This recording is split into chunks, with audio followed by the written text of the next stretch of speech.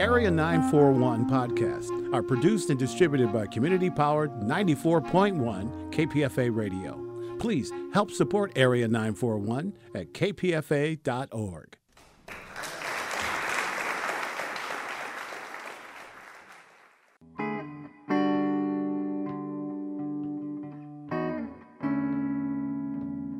This is the Area 941 Radio Walensky podcast.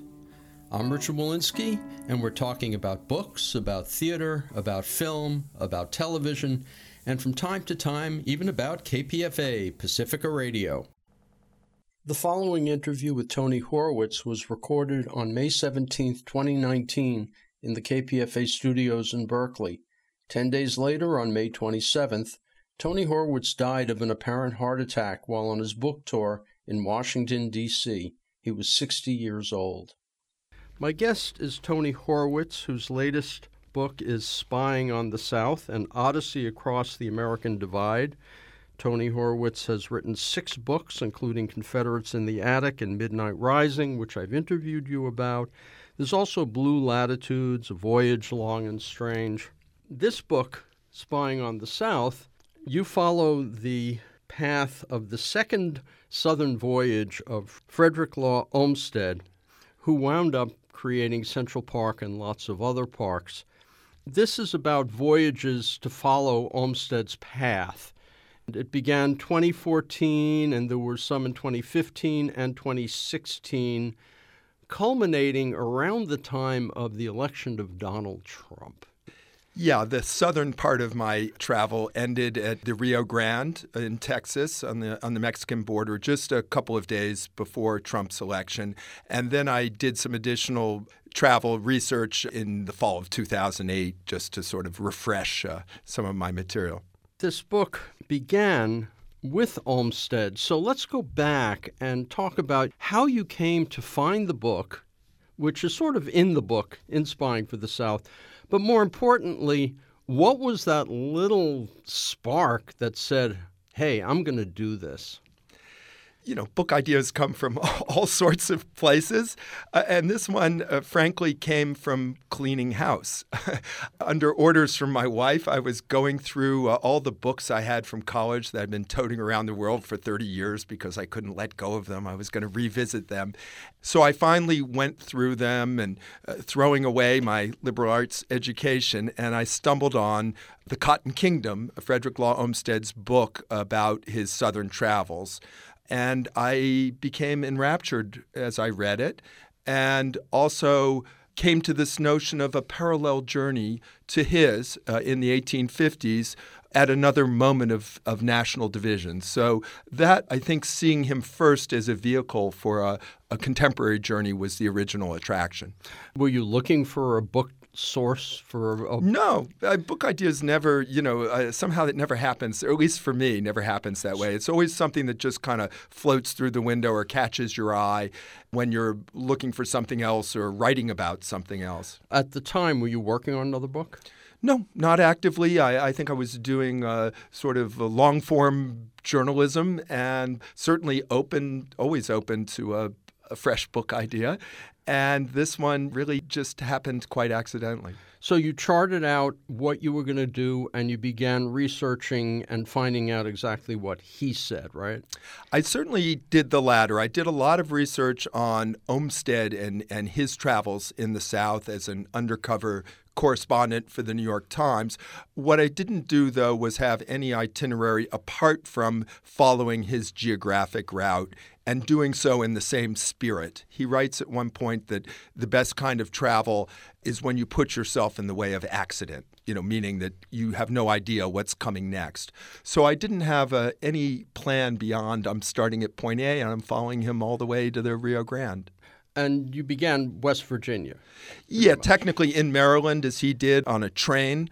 And then through West Virginia, Appalachia is really the opening part of the journey. I noticed in your interviews in 2014 that you could kind of smell Trump in the wind, though this was a year and a half or so or 2 years before he actually decided to run for president. Were you kind of surprised at the way people were responding politically? Yeah, his name wasn't really even kind of in the ether at that point. But I certainly picked up, I would say, particularly in places like Wheeling, which is a kind of textbook Rust Belt town on the Ohio, kind of hollowed out, deindustrialized, meeting lifelong Democrats who were talking about their failing allegiance to the party, just this feeling that they'd been left behind and that nothing was changing for them, that there was always a lot of talk. So I think that discontent, sure, has been building for a long time before, Trump came on the scene and capitalized on it. Well, the first part of your trip includes a very strange barge trip, which doesn't really go very far, but does go very slowly. Yes. At that point, were you beginning to go, oh, my God, what have I done? Yeah, I would say that happened at a number of points in my journey. I trying to travel sort of freestyle, often not even knowing where I was going to spend the next night. But sometimes that lands you in unexpected and uncomfortable circumstances. So because I couldn't ride a steamboat like Olmsted did on the Ohio, I hitched a ride on a boat that pushes coal barges, delivering coal to coal-fired stations along this probably the most industrialized river in America. It's just one of the dirtiest jobs I've ever seen and very demanding. So yes, by about the third or fourth day in this very cramped boat, with coal dust and, it was like, yeah, get me the heck off this thing. But, I stuck it out a bit longer and I hope it makes for a good chapter of the book. When you were doing that, and this is more, I think, in this part of the trip than the rest of the trip, the physical remains of what Olmsted saw pretty much aren't there anymore. There's very little. I mean, what you saw was not very pretty. Not pretty for the most part. I mean, yes, parts of West Virginia that I went through are, lovely mountain scenery, but that area that he traveled through along the Ohio, yes, became subsequently very industrialized. So I got glimpses of, the river landscape that he found quite beautiful. And there were spots where I could see in his vivid writing about the landscape, I could see what he was seeing. But I would say, yeah, that was maybe one of the more challenging places to do so. Well, I'm going to ask you a question about each of these parts of the journey. Two questions. First is, for that first part, what surprised you the most and what fulfilled whatever expectations you had? Well, as I said, I tried really not to have strong expectations, to travel as he did and see it freshly, and that's harder to do in our era, obviously, but to not overstudy before I went or to be going online all the time to, read up about wherever I found myself. I think what I found that was kind of painful in West Virginia is this obsession with coal that we all know about. And at the time I was there, signs in every other yard, decrying Washington's war on coal. And the reality is that coal now accounts for about 2% of employment in West Virginia. The industry has been dying for a number of reasons for decades, yet people still cling to it. It has such symbolic power. And Trump clearly exploited that, and so do politicians in West Virginia. But the disjuncture between the politics and the reality, and as one person said to me, having a war on coal, it's like having a war on midgets, because there's really nothing left to have a war on, yet anyone who talks about moving on from this very dirty coal, will just be sort of hounded out of the state. Well, Tony Horwitz, in Spying on the South, this is pretty much mentioned only in that first part of the trip. You may have mentioned it elsewhere, but I remember distinctly opioids and the opioid crisis. Was that a shock to you when you heard about that? Because this was before we all heard about it. Yeah, I was, I think, traveling just as that problem was beginning to emerge in national consciousness. And at the time, you heard more about meth, which has also been a long time problem, particularly in rural areas. and often in the South. So I heard more about meth at the start, but as I traveled, because I was traveling mostly in rural and small town areas, opioids emerging more often as a topic of discussion. So it was kind of a background noise, but I wouldn't say I was aware to the degree that, we all are now of just how deep this crisis is. Well, when you were going back and writing the book, particularly that first section, and you're writing it 3 years later, let's say, when you're doing that and editing it, were there certain things in your notes that you suddenly said, holy cow?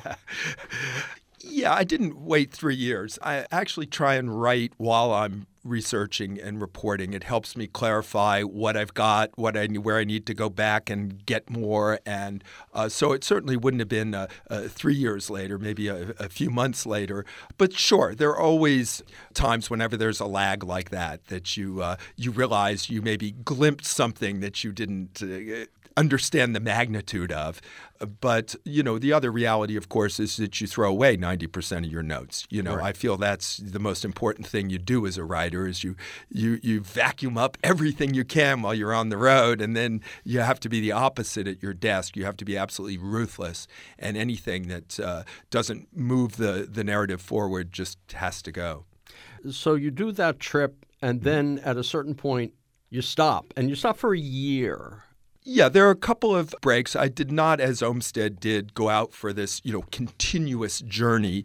I have a family, I have a life. So I would periodically go home. So it was, I didn't take a break of anything like that. But yes, it was, I would say, on and off travel for over 2 years.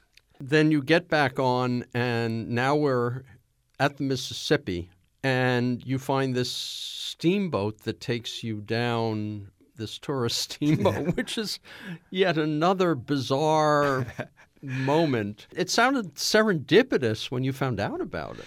That one was less difficult to arrange. So, yeah, I got off the coal barge and then make my way overland, as Olmsted did, through Kentucky and Tennessee. And then he got on a very nice steamboat. And in this instance, I was able to really replicate his journey quite closely because there are these replica tourist steamboats, 19th century design, going the exact path he did, even taking the same amount of time that his boat did, and stopping at many of the ports that he wrote about. So that was kind of interesting in itself. I really could say, okay, now I'm really traveling like Olmsted, except that I'm in this bizarre kind of floating retirement home, to be honest.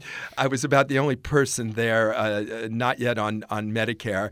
And you're floating past these once huge, cruel slave plantations while being entertained by Mark Twain and Elvis impersonators. So yes, it was a quite bizarre scene. It also must have opened your eyes a little bit to what was happening in these slave plantations. I went to a slave plantation, a couple of them in Louisiana, and they kind of, not to coin a phrase, whitewash what was actually going on. But your descriptions are really horrific.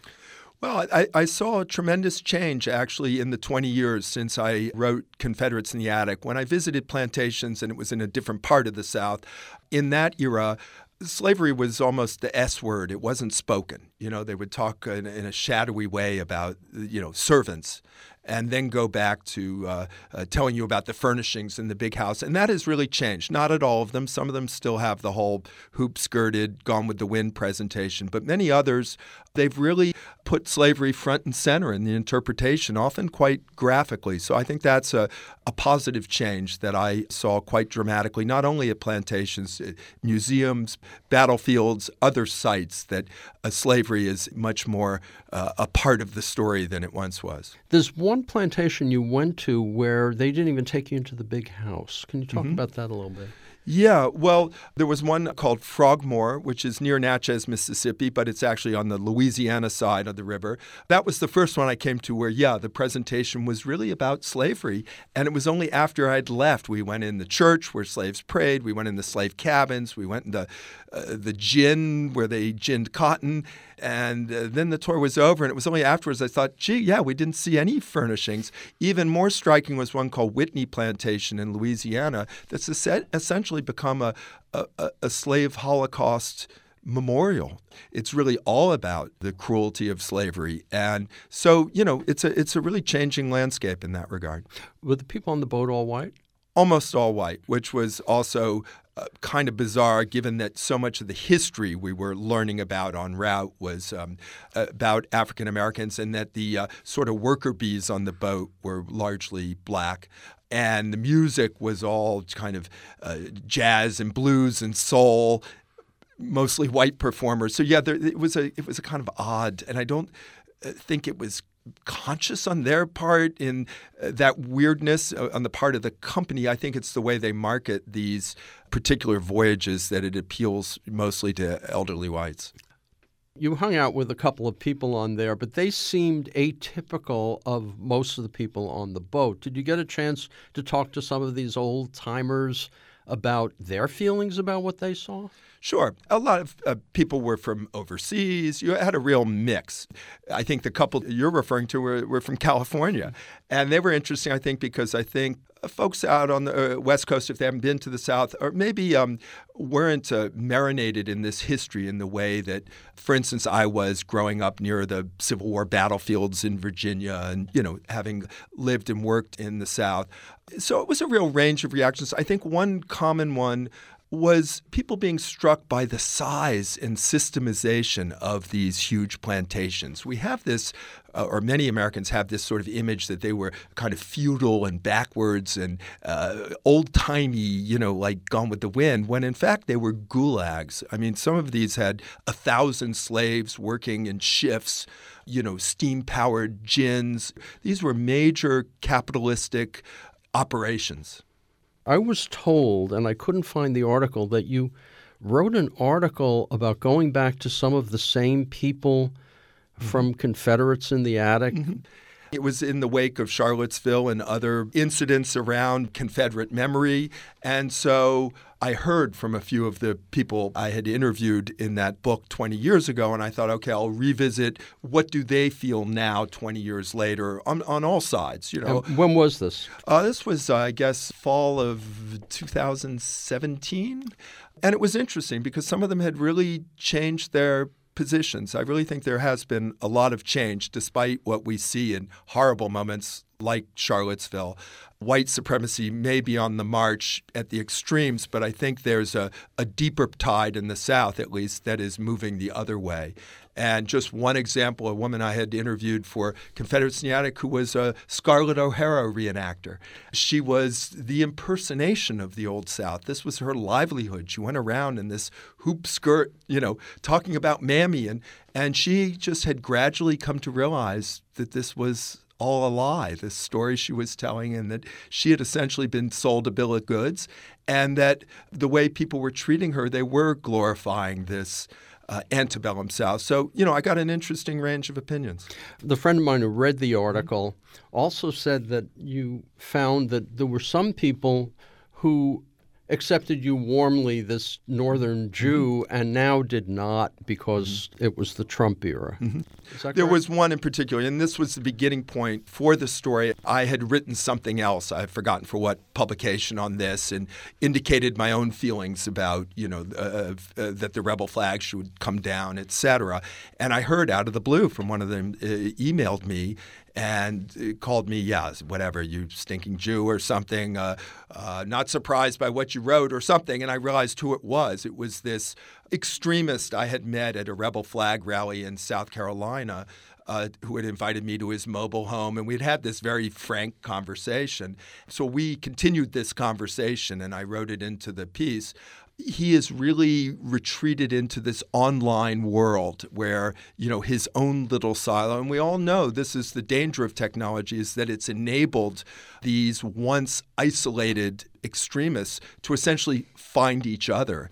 And he's now in this just sort of silo of hears and reads nothing except, or almost nothing except on these neo-Nazi and, other extremist sites. What I saw in reading Spying on the South, as you went to a number of bars and Sure. talked to a lot of people. There was a little of that, but not a whole lot. It didn't sound like the internet had taken over, at least the people you spoke with, anywhere. Well, again, I'm finding most of these people in public spaces or in their workplaces. I did visit lots of people at homes and churches everywhere. I go, anywhere. So by its nature, if you meet someone in the bar, they're not at home, trolling the internet. They're people who want to be around other people. But no, I think it's fair to say the technology has, profoundly changed almost every American's life. And you saw that in talking to them? Yeah, certainly in our political views and, again, the polarization of the country. And part of what I felt is in the value of simply meeting people in bars, et cetera, is for them to see that, yes, you know what, I'm a liberal Jew from Massachusetts and I don't have horns, and we can sit here on adjoining bar stools and talk in a civil way and a frank way about how we feel on this issue and that issue, usually in opposite camps. There's something about social media that we become angrier and uglier than we are in person as Americans. Yeah, well, I mean, you can't really have a conversation with a Trumpist online. It's very difficult. And they would feel the same about a conversation with someone they disagreed with. So I think we've kind of lost a little bit of that, sort of basic American decency and openness. And we all need to work a little harder to get outside of our precincts. And that doesn't mean you don't have to go south to do that. I'm sure if you drove an hour out of San Francisco, you would be in a very different environment than here in Berkeley. So there is still some point in interaction, but it's not online interaction. Yeah. And I'm not Pollyannish about this. I don't think this necessarily resolves our problems, but I think if nothing else, maybe it lowers the temperature a little bit and makes it a little harder for us to stereotype and demonize each other. Tony Horwitz, you go into Louisiana and the bayou and mud trucks. Mudfest, yes. I have to say, I think Louisiana is one of my 2 or 3 favorite states in the Union just because it's just so bizarre. It's just so different from everywhere else, beginning with the language. In the bayou, in the Cajun parts of Louisiana, you can walk into bars and if you're not from there, you will not understand anything they're saying. They have such a distinctive patois. The diet is completely different. And they're also just kind of wild and crazy. They love to have a good time in Louisiana. And so one example of that was this Mudfest at the site of a slave plantation that Olmsted had visited and described as the largest and cruelest of any he had visited. So it was a bit grotesque. It's now the site of this bacchanal where people in these monster trucks they built themselves, loaded with moonshine, have this sort of demolition derby and public stripping and just this crazy Mudfest. And I, joined in and found myself in those trucks drinking out of a jar. And it was, I felt a little bit like I'd been kidnapped by friendly aliens. The trucks go slowly because it's mud. Yeah. You brought a friend, Andrew, from Australia, and this is sort of analogous to Olmsted bringing his brother John. And that was, I guess, sort of the purpose because he brought somebody? Sort of as a joke. Yeah, so Olmsted, he travels the South twice. And on his second journey, his younger brother has tuberculosis and thinks that the air of the South will, improve his lungs. So I jokingly suggested my own brother that he come, and he said, I have a life. But then an Australian friend of mine, my wife's Australian, when I told him about this journey I was about to embark on, said, I'd love to come along for part of that and see your American outback. He rendezvoused with me when I was sort of midway in New Orleans, and when we traveled together through Louisiana and part of Texas. In that part of the world, what surprised you the most? Oh, pretty much everything in Louisiana comes as a surprise. They have drive-through daiquiri shops. The drinking is just ubiquitous. I felt my liver function had fallen dramatically after a week in New Orleans and then another long stretch traveling across Louisiana. I would say the diversity, just the strangeness, that there are still these parts of America that have escaped, the kind of sameness that we so often see. Sometimes it's physical, the kind of franchise sameness of our cities. It looks different and it feels different, and I think that's what's most wonderful about Louisiana. What I noticed is not just in Louisiana, but the various parts of Texas as well, that We tend to forget about regional foods, but regionalism in food is really alive and well. Oh, yeah. Also, regionalism within states, if that makes any sense. I mean, Texans know this, but I think people who haven't been there from outside the state, maybe tend to think of it as a bit of a monolith and, the 10-gallon hats and the oil rigs. Texas is really sort of 5 states stitched together. It's, very different depending where you are. And yes, even the food is different. And yes, so in Texas, the most distinct thing is that barbecue is made from brisket rather than pork as it is elsewhere in the South. This is one Southern fetish that as much time as I've spent there, I don't completely understand it. I don't know whether it's because I'm Jewish, I'm not kosher, but maybe I have some lingering issue with pork, but the obsession with barbecue. And yes, and the differences within the South. I mean, if you sit down a North Carolinian and a Tennessean and they'll start arguing about, the different ways they cook their barbecue. And to me, it's all pretty good, but it's just not that exciting. There's also a German flavor in a part of Texas toward the end of your trip. Mm-hmm. It's like entering this strange country. Yeah. I spent a lot of time on that story because Olmsted did. He discovers towards the end of his journey that there's this very large population of Germans who have settled in the middle of Texas at that time, and he hopes that they can become a sort of fifth column behind Southern lines and becomes very involved with the Germans there. So I spent a lot of time in that area. It's basically in the hill country of pretty part of Texas between Austin and San Antonio. But it's no longer a sort of progressive in the way that it was in his day. They're Texans now. They love their guns. They're very politically conservative.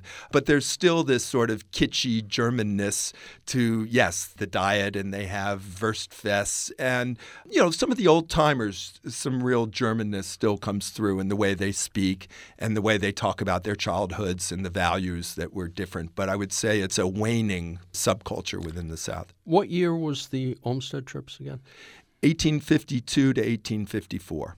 We're talking about less than a decade from the Civil War. Yes, and by the end of that period, things are really heating up.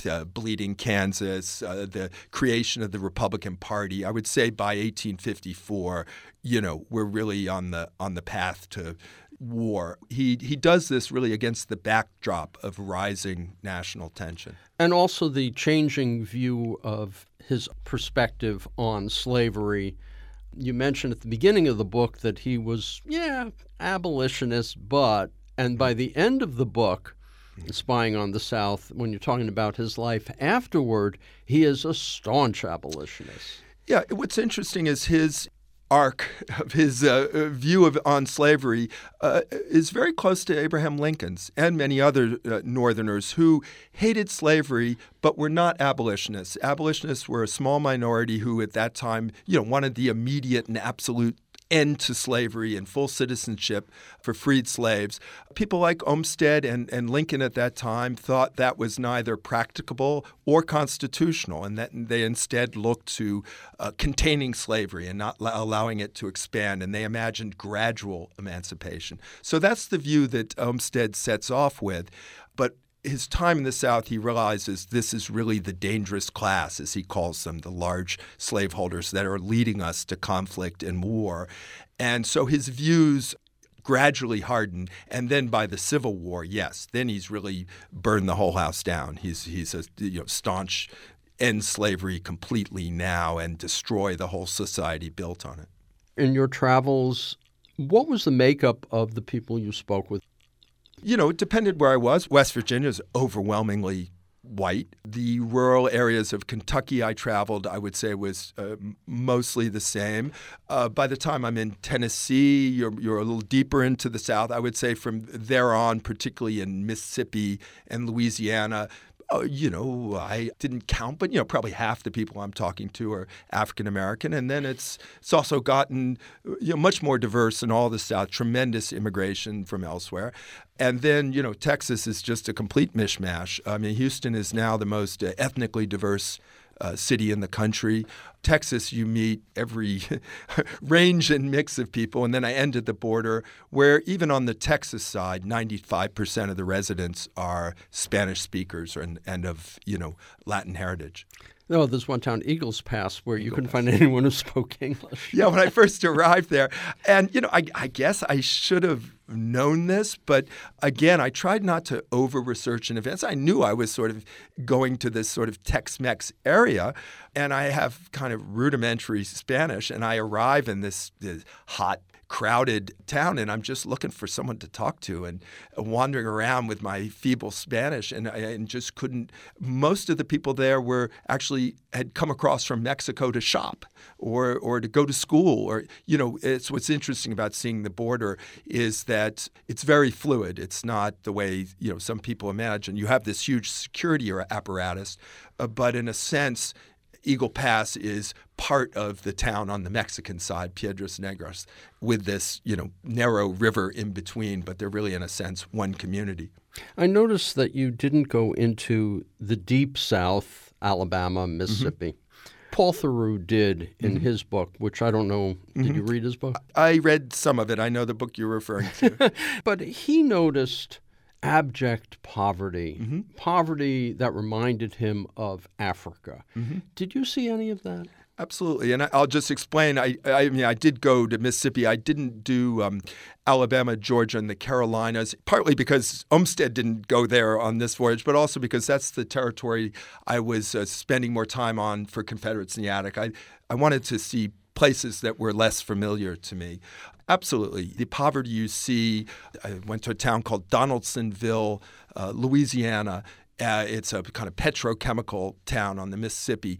And you step across the railroad tracks, and literally in a lot of small southern towns, it really is whites on one side of the tracks and blacks on the other, not by law anymore, just, and, people living in what I would call almost chicken coops. And at this time, I was with my friend Andrew from Australia, who was just kind of astonished at the degree of just very visible poverty, people sitting on rickety chairs in front of these rundown houses. And, I've seen that before many times in the South. You see it also in Appalachia and in parts of South Texas too. But yeah, the rural South, it's striking how distressed much of it is. And the part of Mexico you were in, was it that bad too? Or? No, it's an area where they have a lot of those factories, macaladeros, where they make car parts and other things that are then shipped to the U.S. So I would say it's one of the more prosperous parts of, more prosperous than some parts of Mexico, but unfortunately also one of the very worst for drug cartels and violence. It was a kind of, one of the few times really the only time on my trip where I felt a little uneasy in terms of physical safety because there were just constant shootings, beheadings, kidnappings. It was a troubled city, yeah. And you crossed the border more than once on that. It seems odd in talking to the people there in Eagles Pass that, generally speaking, a lot of people cross over all the time. I mean, if Trump wants to put up his wall, which hopefully we'll get knocked down even before it's built. This seems like an impossible situation. It seems more like East and West Berlin. It's impossible on many levels, and many Texans acknowledge this. I think they have a more nuanced understanding of this than, for instance, some red state areas in the upper Midwest that just, haven't lived with this. One, there's just a long history of this sort of Tex-Mex, this kind of fused culture. There's a great pride in it in Texas. Physically, it makes no sense. As one border agent, he said it would be like building a wall on sand or a castle on sand because of the terrain. Almost all of the land is private, so you're going to have to seize this land through eminent domain. It's just the practical issues. And then, as you say, yes, there's this just constant interchange. One example is dentists are much cheaper in Mexico than in the U.S. So you get off the bridge, and the first thing you see is this just row of, places touting in kind of broken English, wisdom teeth, or whatever the sign would say. And people go over to see veterinarians, and also just because family. Almost everyone has family on both sides of the river. So it is, again, a more fluid scene than perhaps I imagined. Dave Eggers did a piece on a Trump rally in El Paso, and he said that what alarmed him and what he saw was how multicultural the audience was. And he was shocked by that, particularly by the number of Spanish speakers. Is this something you encountered as well? Not to that vivid a degree. And again, I was finishing up my travels before Trump was elected, but I certainly met people of mixed or of Hispanic heritage who supported him. Again, there are Tejanos, as they're sometimes called, and people who have Spanish heritage who have been in Texas for generations, and feel very Texan and have really shared political views to their neighbors, shared music, diet, you name it. And also, I think the issue of abortion, many of these folks are also staunch Catholics, and that comes into it. So I'm not surprised to hear that. It's complicated again. No population within the South or any part of the country is, some sort of political monolith. In looking at the entire trip, I mean, obviously there were little surprises, particularly in Louisiana, but overall, was there any just big surprise that you went, this is never mentioned, this is never covered? It's hard for me to generalize in that way. There were certainly big issues. One thing I think that is, it's known, you feel it so much more palpably when you're in the South. And this was one area where I think I saw an attraction to Trump that wasn't being talked about enough. The percentage of people who have served in the military compared to, say, here in Berkeley or where I live in Massachusetts, where, sure, I know people who have served in the military, but they're not a large number. And particularly in rural and South, small town South, just the number of people who have served and also suffered. And I sensed a deep weariness with our foreign entanglements. And as you may recall, Trump, other than Rand Paul, was the only one to sort of dissent from Republican hawkish orthodoxy. And I think that had more appeal than maybe people realized to a broad population of people who are just, enough's enough. That would be one thing.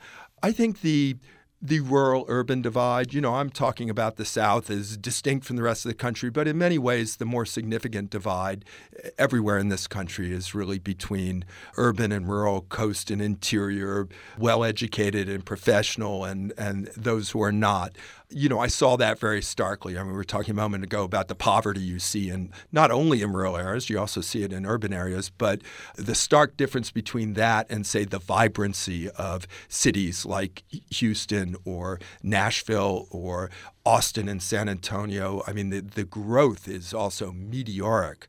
So, these contrasts, I think, was, what constantly struck me. Guns. Everybody had guns. And again, this is by no means confined to the South. Rural America, has a lot of guns. And I would say, Texas in particular. The first woman from Texas that I met told me something, as a sort of travel tip. She says, if you meet a lady and she talks about her little sister, she's not talking about her younger sibling. She's talking about the pistol in her purse. And it's referred to as little sister. And, there are people there. There's really a whole movement in Texas for, I think they call it constitutional carry, which is just literally no regulation of any kind on where you can take a gun, who can own a gun. So, yes, I would say Texas is, among a certain population, is the most extreme in that regard. And another area where we're very divided in this country. It's very hard to find middle ground on that issue. One of the things that people won't know in this discussion is how funny Spying on the South actually is as a book, particularly A Ride on an Ass. Technically a mule, but yes. And a mule is an ass meets a mare. A donkey, yes. Meets a mare. Half donkey, half horse. And they're remarkable creatures for their endurance and intelligence, but they're also, rather ornery and mulish, as I discovered on this kind of tragic comic episode where I was trying to, again, mimic Olmsted, who rides across Texas and had a mule with him. And I found this muleteer who was willing to take me on an expedition. But yes, it went rather badly. We did not see eye to eye, me and the mule, nor did I with my guide, who was kind of sadistic. to the point where I had to change his name. Did you talk to him about No, I was very clear during the trip. I'm taking notes. I'm writing a book here. But when it came time to publish, I thought I don't want to do gratuitous insult to this man's livelihood, really. I've never done that before as a writer, really. But it's not a flattering portrait either of him or me or the mule. We were a pretty sad trio stuck out there in the, in the wilds of the hill country of Texas. Well, you did have a friend Josh there along for the ride. Except he bails on me because he's so unhappy. Well, he's a big guy. He's fat, right? Yes, big, strong guy. And I brought him along partly as a buffer between myself and this very difficult guide. And also he was a local guy and, an experienced rider, but he got so fed up with our guide, he said, basically, I've got to get out of here. I'm going to, strangle him. So he just sort of abandoned me and left me alone with this guy and this ornery mule, which, as you pointed out, ultimately lands me in the emergency room. So miserable adventure, but I hope makes for some fun in the book. Well, it's sort of necessary because a lot of the trip is just traveling one person to another and finding things out about the cultures, which, again, for me, my biggest surprise is the regionalism, is these small areas where people have different food that you won't find anywhere else. Yeah. Particularly the German place. It's one reason I love the South. I find it very refreshing. I'm often depressed by the sameness of so much of our physical landscape, but even our cultural landscape. We don't have that kind of distinct sort of regionalism in a lot of the country in the way that it once existed. So I think it's wonderful that you can still discover these pockets. And again, not only in the South, but perhaps more often there. You've been in Europe. I've been in Europe. I've been in Asia, too. There are people who say that Americans, by and large, are less friendly than other people. Is that true? No. I don't know who told you that. I've lived, worked, I've been to over 50 countries. I was a foreign correspondent. And one of the most interesting things about living and working abroad for, many years as I did is you come to see your own country very differently. And we are genuinely more friendly and open, I think, than, just about anyone in the world. I mean, yes, I find that a strange statement, whoever made it. And I would say Southerners are especially so. They're kind of super Americans in that regard. So I think that's one of our better attributes. I do think perhaps people become more suspicious of each other, on a security level. But that being said, I'm saying that as a white guy, it is easier for me than I think it would be for many people. But generally speaking, yes, I think we are a friendly lot. We haven't talked much about Olmsted in this, and there's an interview with Mitch Jeserich that people can find at kpfa.org that talks more about that part of the trip. At the very end of the book, you go into Olmsted's life and you talk about the value of a place like Central Park. And in fact, that's the last stop on your trip. Yeah. And I've been there many times. Yeah. It's an amazing place. Well, I lived in New York. I've been there many times. And I thought, I should revisit now that I understand Olmsted's development and philosophy. I'd never experienced that or any other park in that way. And I should say, while we're here, he did the original plan for Berkeley. Not much of it was followed. But his mark is everywhere. Mountain View Cemetery in Oakland, Yosemite itself, he was critical in preserving. So this man really helped create or preserve the urban and the suburban world and others parts of it that we still inhabit. But Central Park is certainly his most famous. And I think it's hard for us to understand today how radical that was at that time when there were no urban parks, to set aside that much space to not be developed. And then to have this man with Calvert Vaux as his partner design this gem that has endured ever since. All your research reading his material from the 1850s, years before Central Park was anybody's idea, and, getting away from the idea of foreshadowing the future, were there hints in his writings that something like Central Park would exist or could exist? Yes. In fact, it was already. It didn't exist as a park yet, but the land had already been set aside. And so there was this notion of something's going to happen here at Central Park. So that wasn't new, but it's the vision that he brings to it that he develops, and I talk about it a lot in the book, and his Southern travels, that this isn't just a green space. It's a democratic gathering space. It's a rebuke to the South, which thinks that, the masses are incapable of governing themselves and behaving in an appropriate way with each other and with their social betters. So it's a very political act as well as an act of a mere landscape design. I think that's what's freshest about his approach as well as his aesthetics. These are highly engineered places. There's a lot of thought behind every aspect, of their design. There's a lot of talk today about tribalism and how it's growing in the world as people seem to be finding their own niches. And I think a lot of that has to do with the internet. But it seems in reading Spying on the South that Olmsted was aware of that, which is Central Park, and he was aware of it on his trip, and that there are ways to overcome it. And if we're going to survive as a nation, that's what we have to do, I think. Yeah, he hated tribes. He hated sectarianism. It's one reason he was really kind of anti-religious, which was unusual for his day. He thought all it did was create these divisions between people, and his whole mission was really bringing down barriers in every sense, physically, socially. I think what's happening now, it gets talked about, and it's.